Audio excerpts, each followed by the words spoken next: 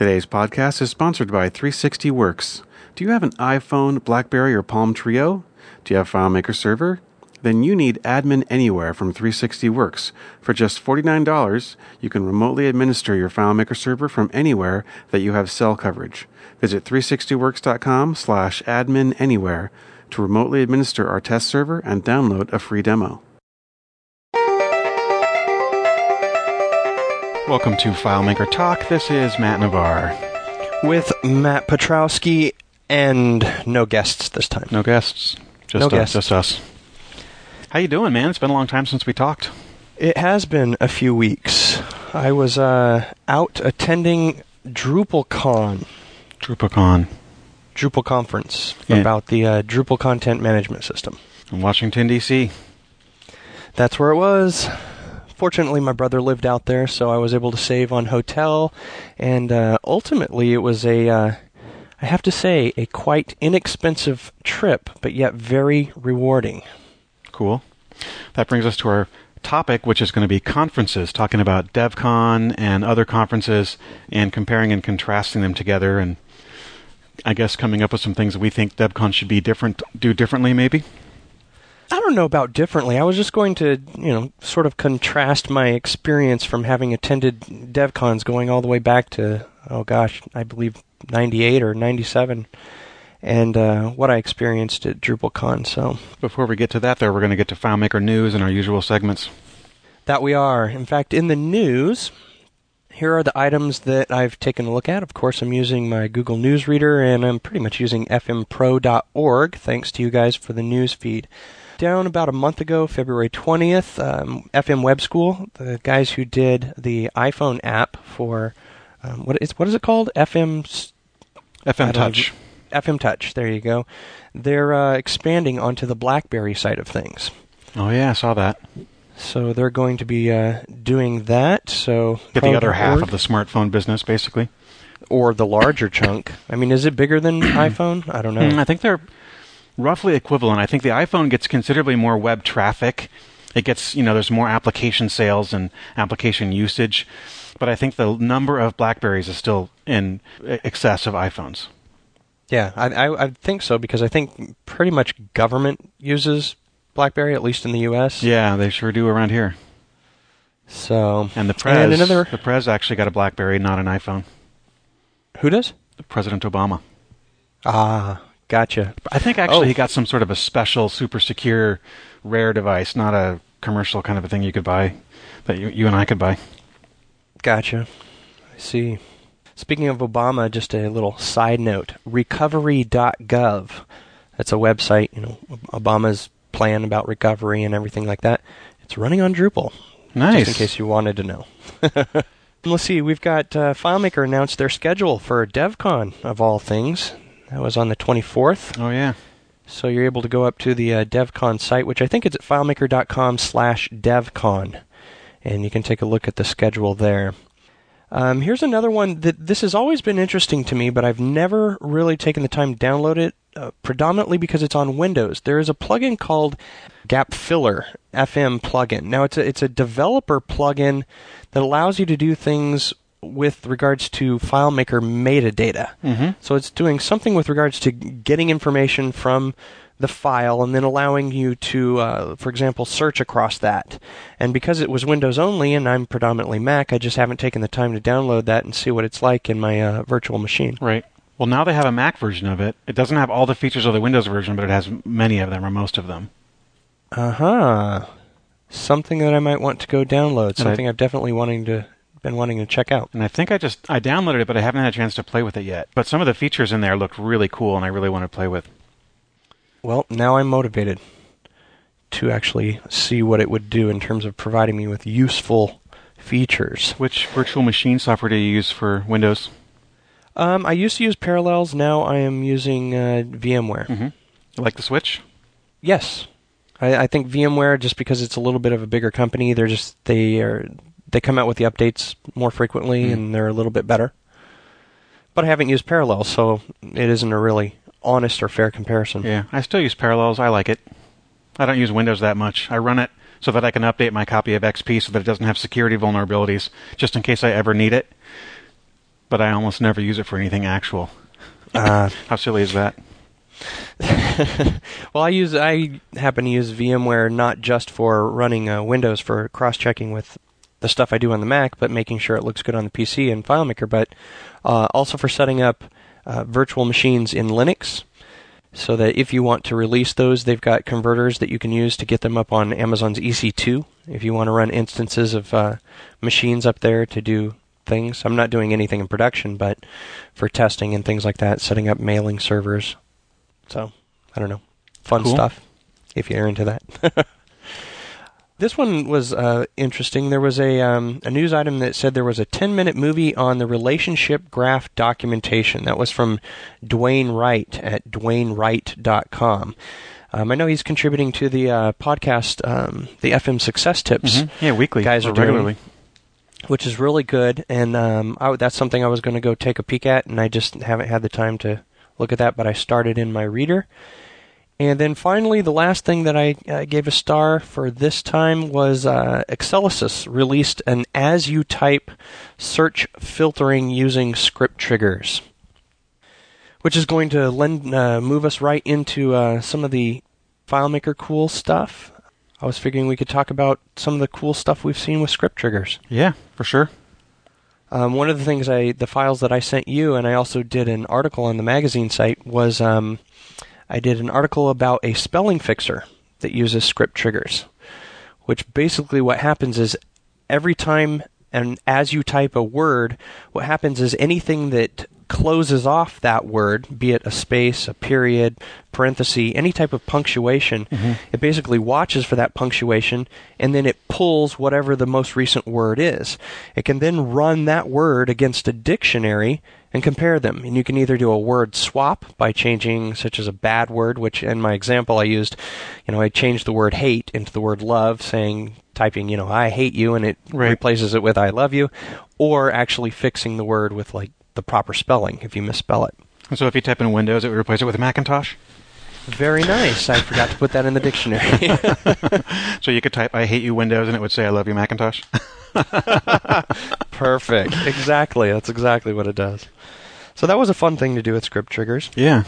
And I have to give compliments to Jeff Coffey and Jesse Atunas over at sixfriedrice.com. Great site to go because they're putting out fresh stuff about FileMaker 10. They do that when every new version comes out. They slow down a little bit after the version gets a little bit more stale, but they've got a lot of fresh stuff right after new versions come out, and it's really good stuff. Cool. What have you seen with FileMaker 10 features? Well, let's Anything see. cool? I guess I just think about my own uses of it. I've definitely been using triggers. I haven't been using the full breadth of them yet. Like the on-object save is one that I've been using all over the place for the global, on global fields to trigger searches, which is one of the main things I'm doing. I just finished a little 4-city speaking tour for the FM Pug group.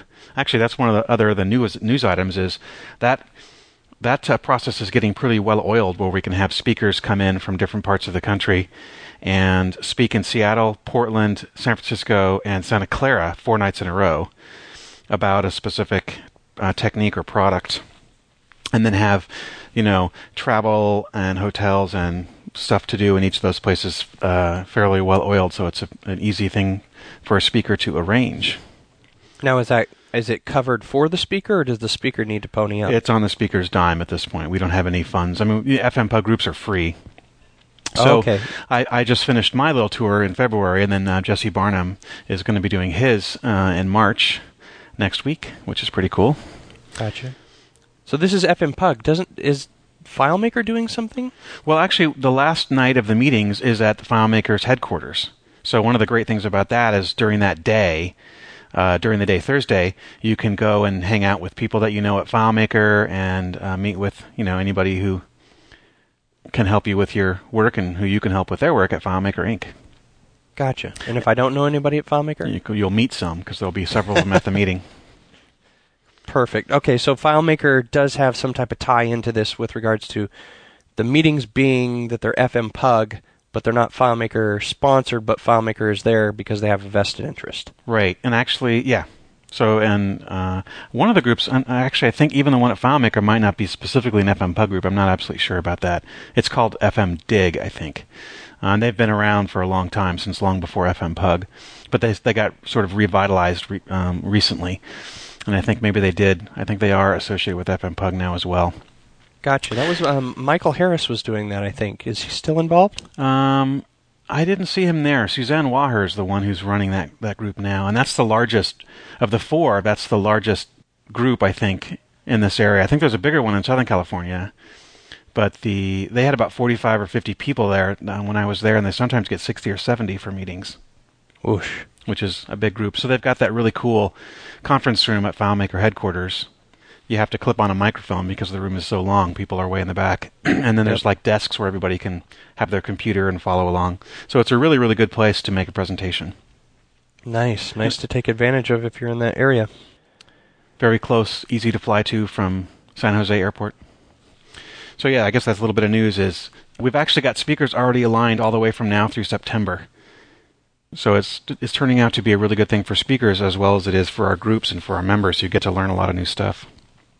So if you're on the West Coast, then find out how you can attend one of these. Yeah, for sure. And if you're elsewhere, think about getting a group of the cities near you to organize so that we can have regional groups who sort of cluster together, and then speakers can make nationwide tours in bits and pieces.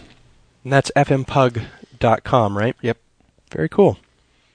So, moving along to our It's Not FileMaker.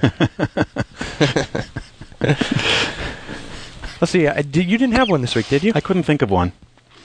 Everything in my life is about FileMaker, so there isn't anything else. We're in that FileMaker vortex. Right. But you had a good one. Well, it's one that I'm using. It's on one of the projects that I'm working on that I'm trying to get out, a very cool developer-oriented type of tool. It's a service called Unfuddle. And I know that some of the listeners have heard in the past that I've mentioned using version control. And basically what this is it's project management on top of version control. So if you were working with remote developers, or anytime when you don't have developers in the same office, in the same town, it's always nice to be able to have some tool that will play the role of coordination for you. And what this will do is they're providing both Subversion and Git hosting, and there are alternatives to this: Git, GitHub, all these terms: Subversion, Git, CVS, Bazaar, Mercurial. Those are all names of version control systems, and they all work relatively the same way. There are slight differences, and there's holy war debates about what they call distributed version control versus non-distributed or centralized, which is what Subversion.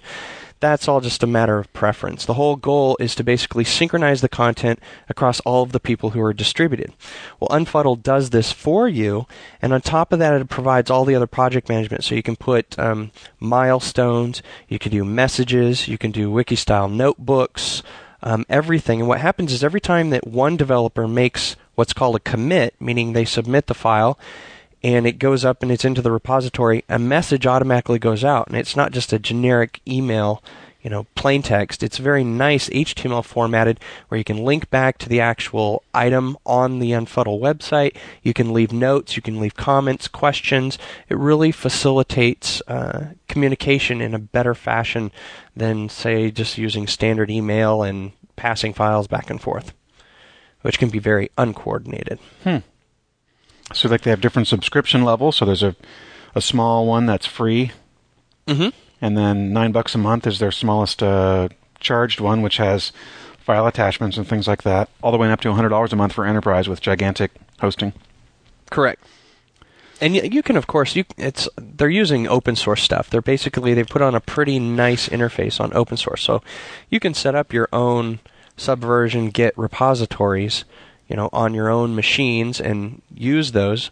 But they just have so many value adds that it makes it worthwhile. And the one I'm actually using is the $9 one, because there's only a few of us that are actually working on this particular project. But it's really nice, because as soon as somebody actually uploads a new FileMaker file, now here's one thing to clarify. When it comes to version control and using that for FileMaker files, version control is designed more or less for text files and noticing the differences between those text files. Right. It's more for coders or for any environment other than creating a binary file, which is what FileMaker does. Right. So the way that we use it is we create zip archives, and then it notices the difference between those zip archives so that you get a much smaller file rather than synchronizing the whole large FileMaker file, because after a while each of those iterations can add up. Could you use DDRs? You could. Would that be useful? Would sort of grab the differences between DDRs, but I might not be able to really meaningfully interpret them, huh? Yeah, since you're not able to just directly read in a DDR and have that create a FileMaker database, which would be nice. Yeah. There's a difficulty. Now, one of the things that we do use is FMDiff, which I'm really fond of, is because it allows you to run two different versions of a FileMaker file, look at the differences between maybe the last time that another developer worked on it and the time that you worked on it. This diff gives you just a list of all of the changes that you have actually implemented or made. Yep. My approach, though, from having multiple developers work on a file is to put the file on a hosting service and have the developers access the thing live. And there's no problem with that. I mean, as long as you've got a fast enough connection and you're comfortable with that. Right. Yeah, there's certain things that don't run as well. I mean, if you're working on large data sets and you're just, sorting 100,000 records, that's obviously not going to go well over hosted. Yeah. In my particular case, I've got a bunch of little files, a bunch of different little files, and not just one particular solution. So the hosting thing wouldn't be so good because you'd have to be constantly uploading and downloading files and all that. Right. So, do you use this largely for Drupal stuff or for FileMaker stuff as well? How's it split? I'm actually just using Unfuddled for the super secret, nice, magical FileMaker developer-oriented project that I'm working on. That we can't talk about? We will be talking about it at some point. For my own stuff, for the Drupal-related stuff that I do, I actually use my own Subversion repositories on my server, and I'm probably going to be migrating to... I'm looking at both Bazaar and Git, but I'll probably be using Bazaar from what I've been reading. And each one just has minor little differences in terms of what's going on. You aren't interested in distributed versus centralized, are you? You can talk about it if you want. It's interesting to sort of shop around religions and pick one. Well, the primary difference between centralized, which is Subversion, and distributed, which is Git or Bazaar, is basically what happens is you can establish... Now, the repository is the central location where the code is stored. Mm-hmm.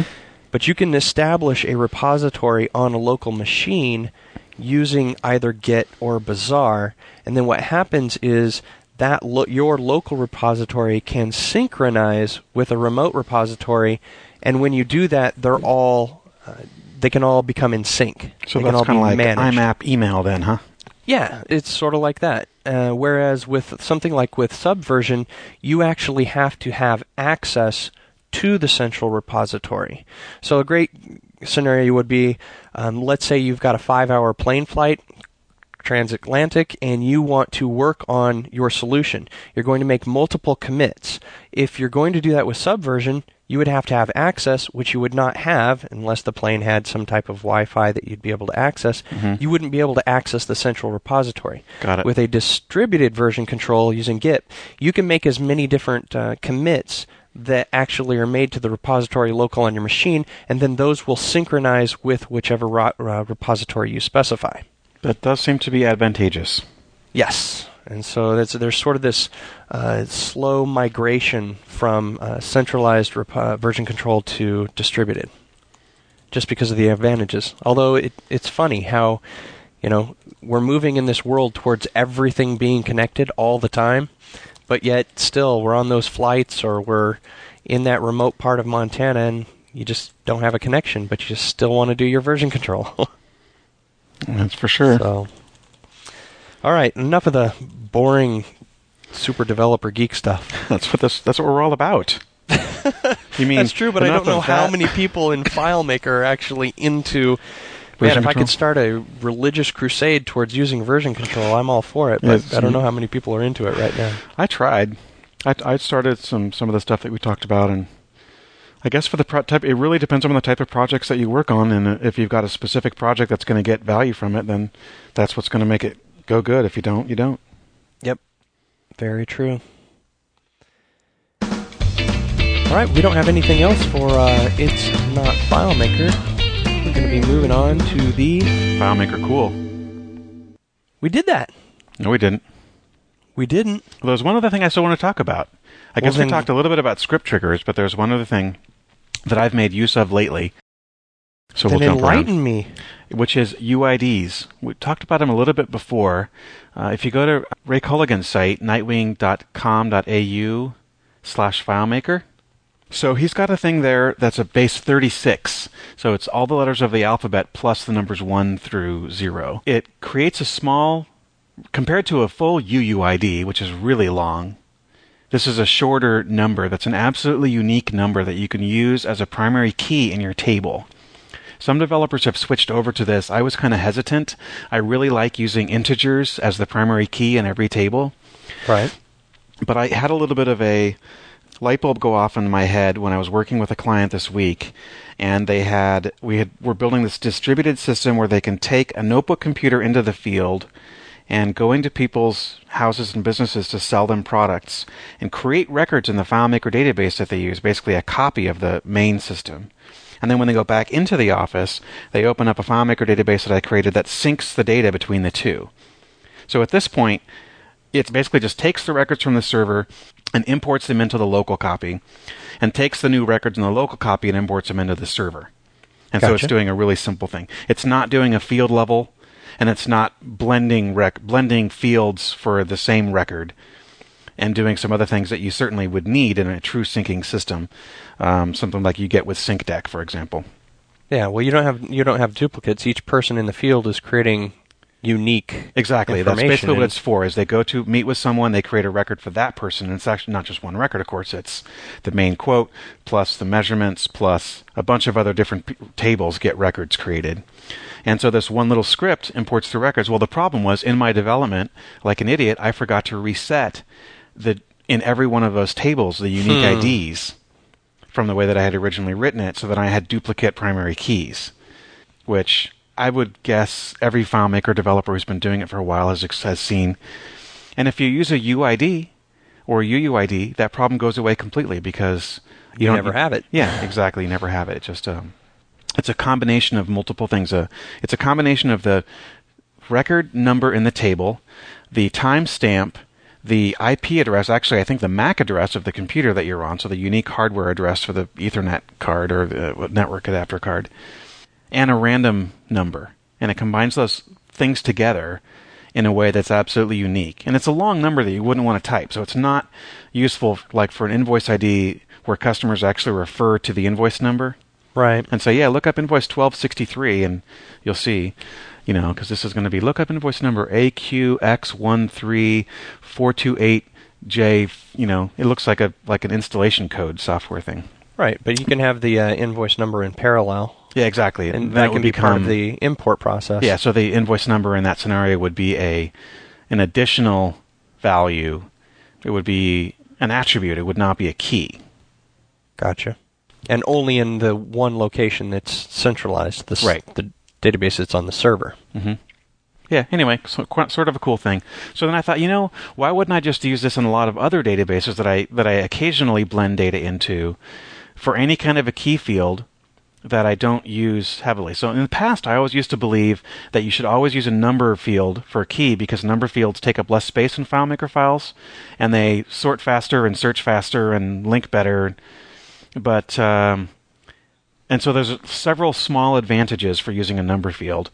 But if you have duplicate keys, there's one gigantic advantage for using a non-duplicatable randomized key, a UID. Right. Yep. That's all I have. Well, it's funny that you mentioned that. I mean, you sort of gave me the epiphany, too. It's like, it's funny, as a developer, you can get so analytical sometimes about, space savings and, not wanting to store a 12-digit value just because you know that the number one or a single or double-digit value is so much smaller But yet, what does it cost for a 500 gig hard drive? $40 now? Yeah. And the processing power is just absolutely insane relative to, 10, 20 years ago. So, it might just make sense, just sort of as a matter of practice to just start using UUIDs. And when you brought that up, I thought, typically I'm the type of person that I'm okay if you can build something into FileMaker, go ahead and, build it, but sometimes at what cost? And what I mean by this is, for example, ScriptMaster, which I know you're going to have a couple of talks coming up here with Jesse, the guys who release it over at 360works. They provide their free ScriptMaster plugin. Well, in ScriptMaster, which hooks into Java, which is on every Mac by default and very, very easy to get on Windows, if it isn't already there, it has a UUID function built in. And so you can copy and raise, and this is no slight against Raise or building things in FileMaker. I just totally love leveraging things that exist. So if I'm going to always have ScriptMaster installed, and I'm okay with the auto update function and having that go into every client copy of FileMaker, it's right there with a one-string call. And I think somebody built a custom function for the real UUID as a custom function in FileMaker too. I like custom functions better for creating unique IDs, because if you ever have somebody who doesn't, for whatever reason, have ScriptMaster, and you have no key getting created, that'd be really bad. Here's my answer to that. Yeah. If you ever don't have anybody that has ScriptMaster installed and ScriptMaster is required, your startup script shuts down FileMaker. Yeah. That would be what you'd have to do. You can programmatically control anything. Sure. So that's one of those developer things right there, what you just did. If ScriptMaster isn't installed, yes, but you can say what is required. That's absolutely. True. Well, proper UUIDs are longer and probably better, but the base 36 UID, the way Ray wrote it, I think is sufficiently unique for all the needs that I'd have. Yes, and he definitely does account for a lot of things. I mean, the MAC address alone on the Ethernet card, that's pretty good, right? Yeah, there. It's pretty good. Actually, there was a small issue with an older version of his custom function, so you definitely want to get the latest one because it has that address. The MAC address numbers, I think, ran into a certain range where the manufacturer, they got into a really high number range, and that broke his custom function. But he's fixed that. So very cool. So on to conferences. Conferences. Well, I want to find out, first of all, do a little poll. Everybody who's listening to the podcast, if you've been to DEF CON, raise your hand. Okay, 7. Are you counting? Are you counting? There's a good number of people, I bet. I mean, Yeah. I would wager that close to 80 or 90% of our listeners have gone to at least one DEF CON. No, I counted 67% just now. That's a good count, given we haven't released it yet as of recording. Plus, there's no way to actually reach out and see who raised their hands. True, but hopefully we can get people that will give us some feedback if they want to, based on what we have to talk about here. Right. So we all know then what it's like to go to DEF CON. I also would say that probably most people who are in this community have been to conferences in other industries, like specific to an industry you're working in, that your clients use. For example, when I was at Pre-1, every year we would go to the AAN conference, AAN, or Association of Alternative News Weeklies. Basically, it's weekly newspapers that most cities have that are the alternative young person type newspapers, young person being under 50 these days. And that conference was really cool. It was a similar kind of a thing to DEF CON. Smaller, I think maybe 500-600 people. A total blast because the population tended to be younger and really party happy. But a similar kind of a thing for education. We were always there as presenters because we sold software. So the only part of it we ever saw was really the trade show. But it was really fun. You got to get together with people that, every year that you only got to see once a year. So real similar to DEF CON in that way. It's funny that you mention the word youthful in terms of the attendees. And that actually, it's one of my main contentions with DEF CON. And I sort of feel like DEF CON, for the longest time, has been alienating the younger crowd, yet that's what they want. Or I'm assuming that that's what they want. They want a younger crowd. Because predominantly, I'm just comparing based on having just been to DrupalCon, and I'll go over some numbers, but it's price prohibitive. I mean, I think it's a little bit gouging, DevCon is. In the sake of the community, for example, DrupalCon, the average price was $200 to attend the conference. So they started at $175. They gave it to like the first 100 people. Then it went to 200 and then 225. And I think the highest price, I may be wrong, was like, I don't think it even hit 275. Wow! So they actually they charge you a lower price if you register really early, and when a certain number of people register, the price goes up. Correct. That's brilliant. After a couple number, that's a standard type of marketing. Yeah. Well, they don't approach. do it at DevCon. They have one price break for a date-based thing. Yeah, 200 versus 1,200. Right. Yeah, that's the huge difference, obviously. Now I can compare I'll definitely give you a hit list of all the differences. Definitely, there's not as much that you get, but with regards to the purpose, the feeling, and the information, the main goal of going to a conference where you're learning about something from an educational standpoint, there is no comparison. They're directly equivalent. If you want to learn about FileMaker and you go to DevCon, you will learn new stuff going to DevCon. If you want to learn Drupal and PHP and how to run that Drupal content system, you will learn at DrupalCon. So where does the distinction come in terms of price? Because DrupalCon this year had 1,500 attendees, and they had to turn away close to 1,000. Wow. So they've already surpassed FileMaker's average number of about 1,200.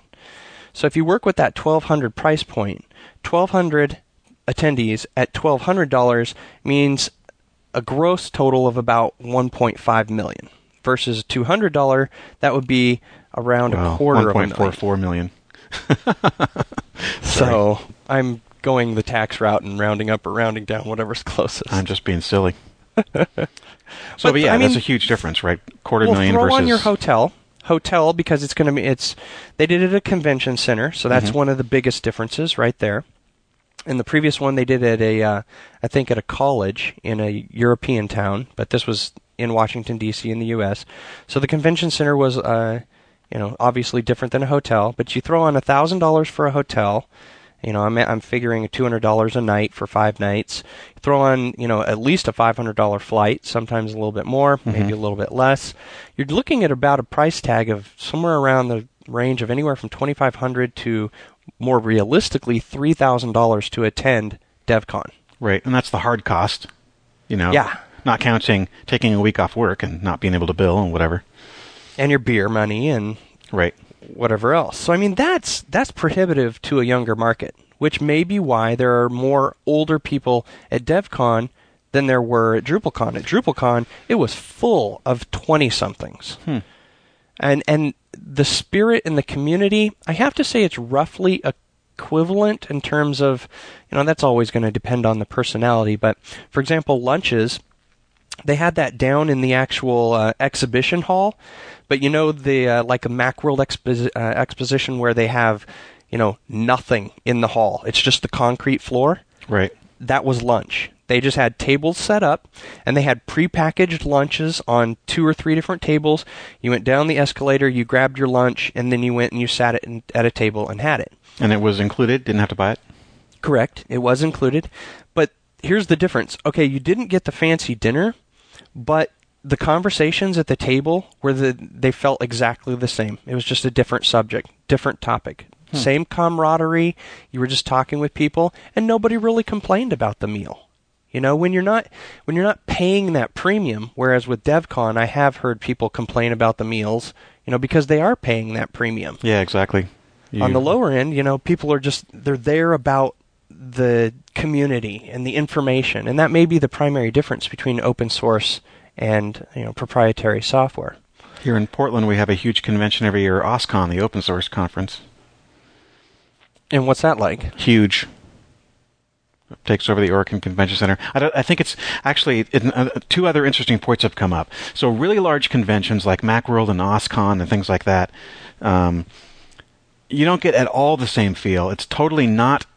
You don't get that same camaraderie. You don't see the same person 2 times in the course of a day or the week.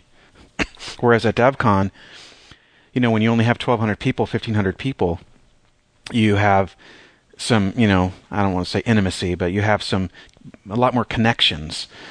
If FileMaker charged $200 for DevCon, it would become a loss leader. They wouldn't be able to cover their own costs, probably. Well, I would guess. Just depends on what extras they want to do. Yeah, I mean, exactly. they've done, and they had 5,000 people show up to it.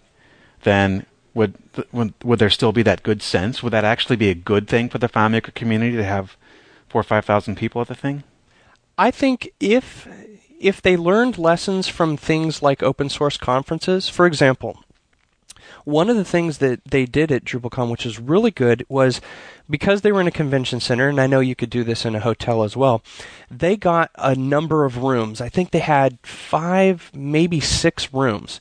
Now, these rooms were unallocated for speakers and sessions.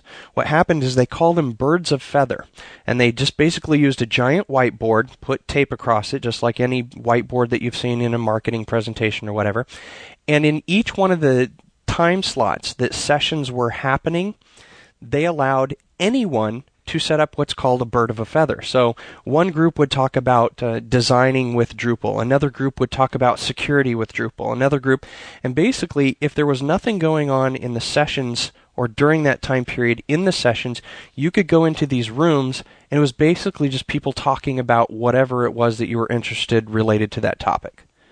And it was awesome. It was definitely more village-like. You got to know who these people were. You got to know people's names. You got to know what their interests were, what their point of view. Nothing that you get from an actual session.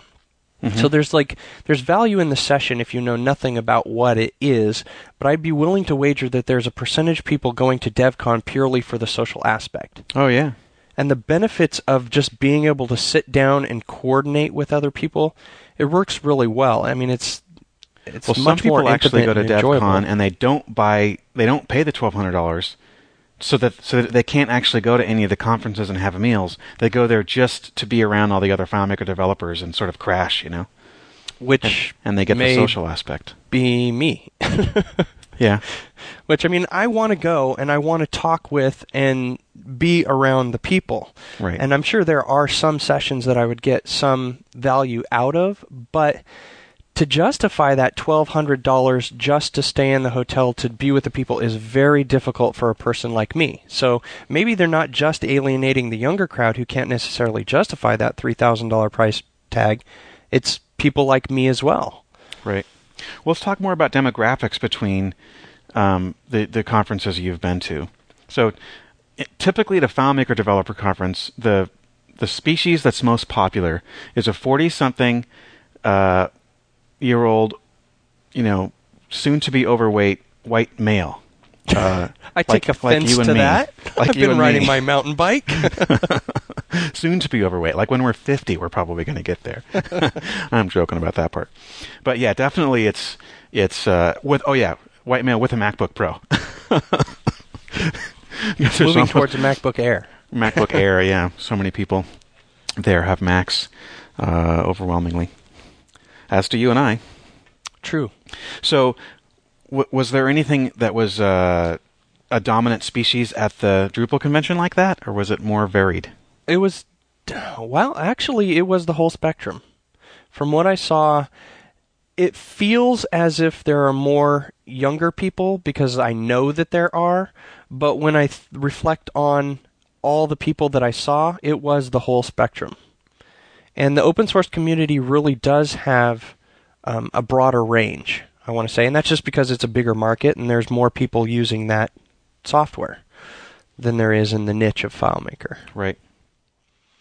But I don't know. I mean, I've heard that there is some type of rumor, I don't even know where I heard this, that FileMaker wants to get a more youthful crowd interested in FileMaker, because obviously if you're going to, propagate the use of your software, you need people to, come in at a younger level and be interested in your software.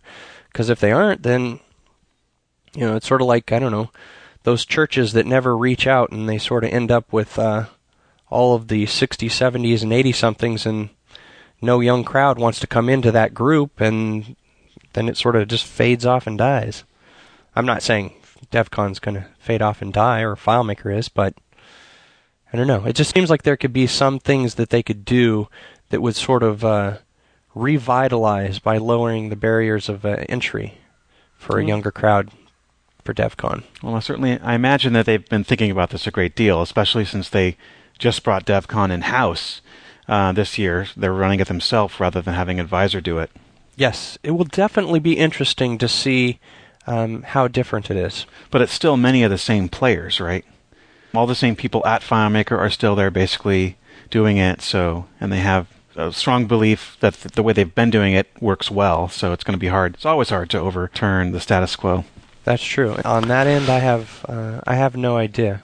I mean, if they'll cut back on the goodie bag, just give me one T-shirt and give me a name badge. Yeah, knock off $200, and I don't need that fancy goodie bag. I don't need the printed binder anymore, or whatever it is with all. And save the, going green is big right now. Save the paper. I don't need the advertisements. Put it up on an interactive website. That's another thing that's really big with DrupalCon and the open source is the community uses and leverages technology so heavily that all of the communication and coordination is pretty much handled virtually. There were a few stickers from vendors, and there's a few handouts, but nothing like there is at DevCon. I mean, I can't say, maybe it was just a little bit under in terms of like the stickers and the things that other vendors have, because that's on behalf of the vendors, not necessarily the conference. I can just say for me, I bring almost nothing home from DevCon. I go through the binder and I look at everything.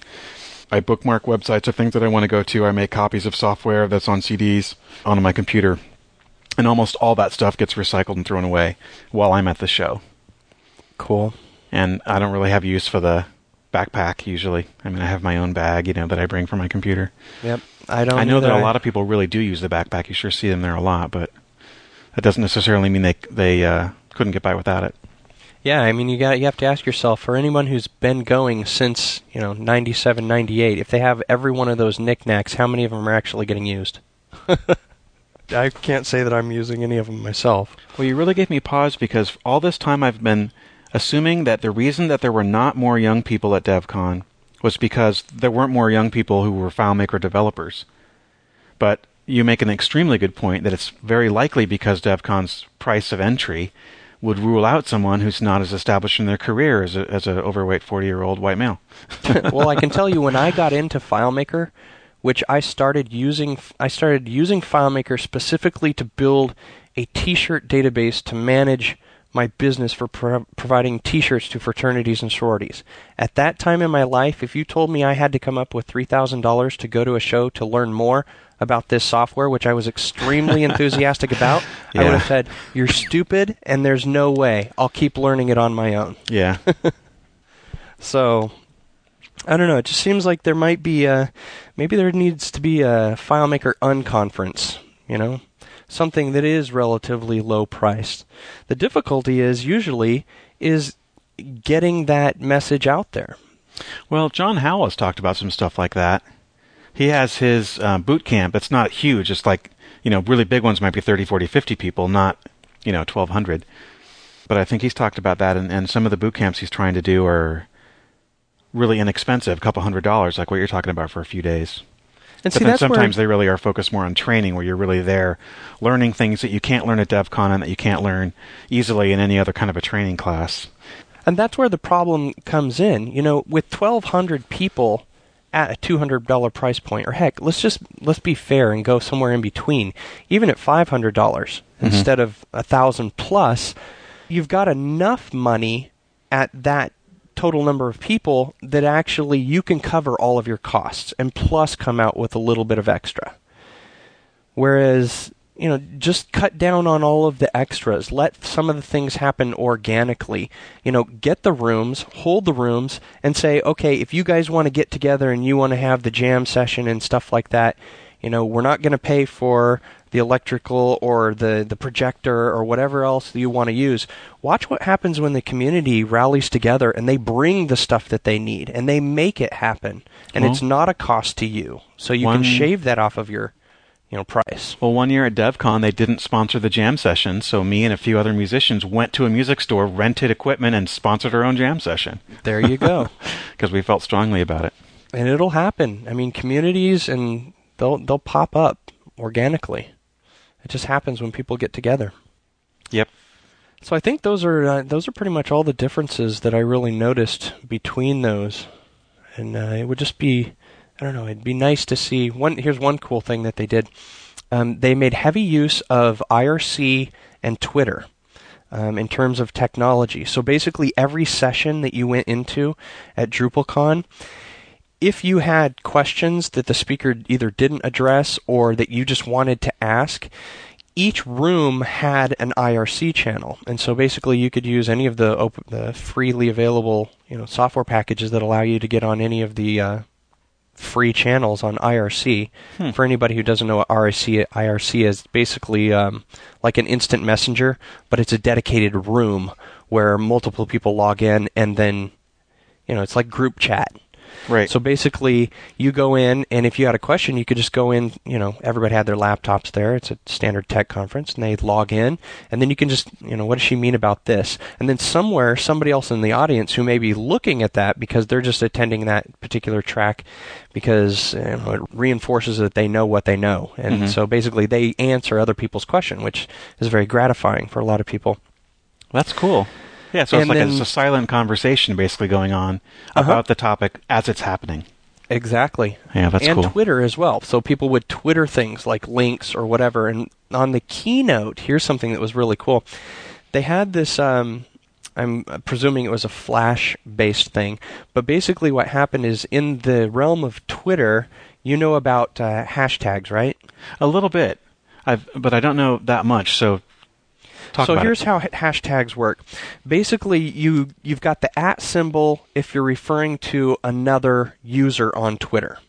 So, for example, our Twitter account is @FileMakerTalk. So say we post something about FileMaker, blah, blah, blah, this is really cool.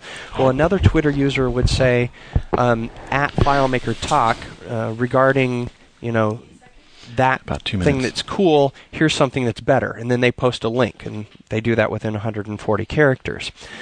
Well, a hashtag is, it's the hash above the number 3, shift 3, whatever. That is referencing to not another user on Twitter, but an actual event or an item or something that you're referencing. So the hashtag for DrupalCon was #DrupalCon. So anytime anybody at DrupalCon, provided they know about using hashtags, made a comment or statement about something, they would include #DrupalCon as part of their 140 characters. Well, using Twitter search, you can search for that particular hashtag. And this is something that all sort of spontaneously happened because Twitter didn't provide any feature for this. So basically they would, write these hashtags. You could go search them and see what everybody else is saying. So that's wicked cool. Well, that ends our session. That ends our show for the week. So thanks, everyone. I will talk to you next week.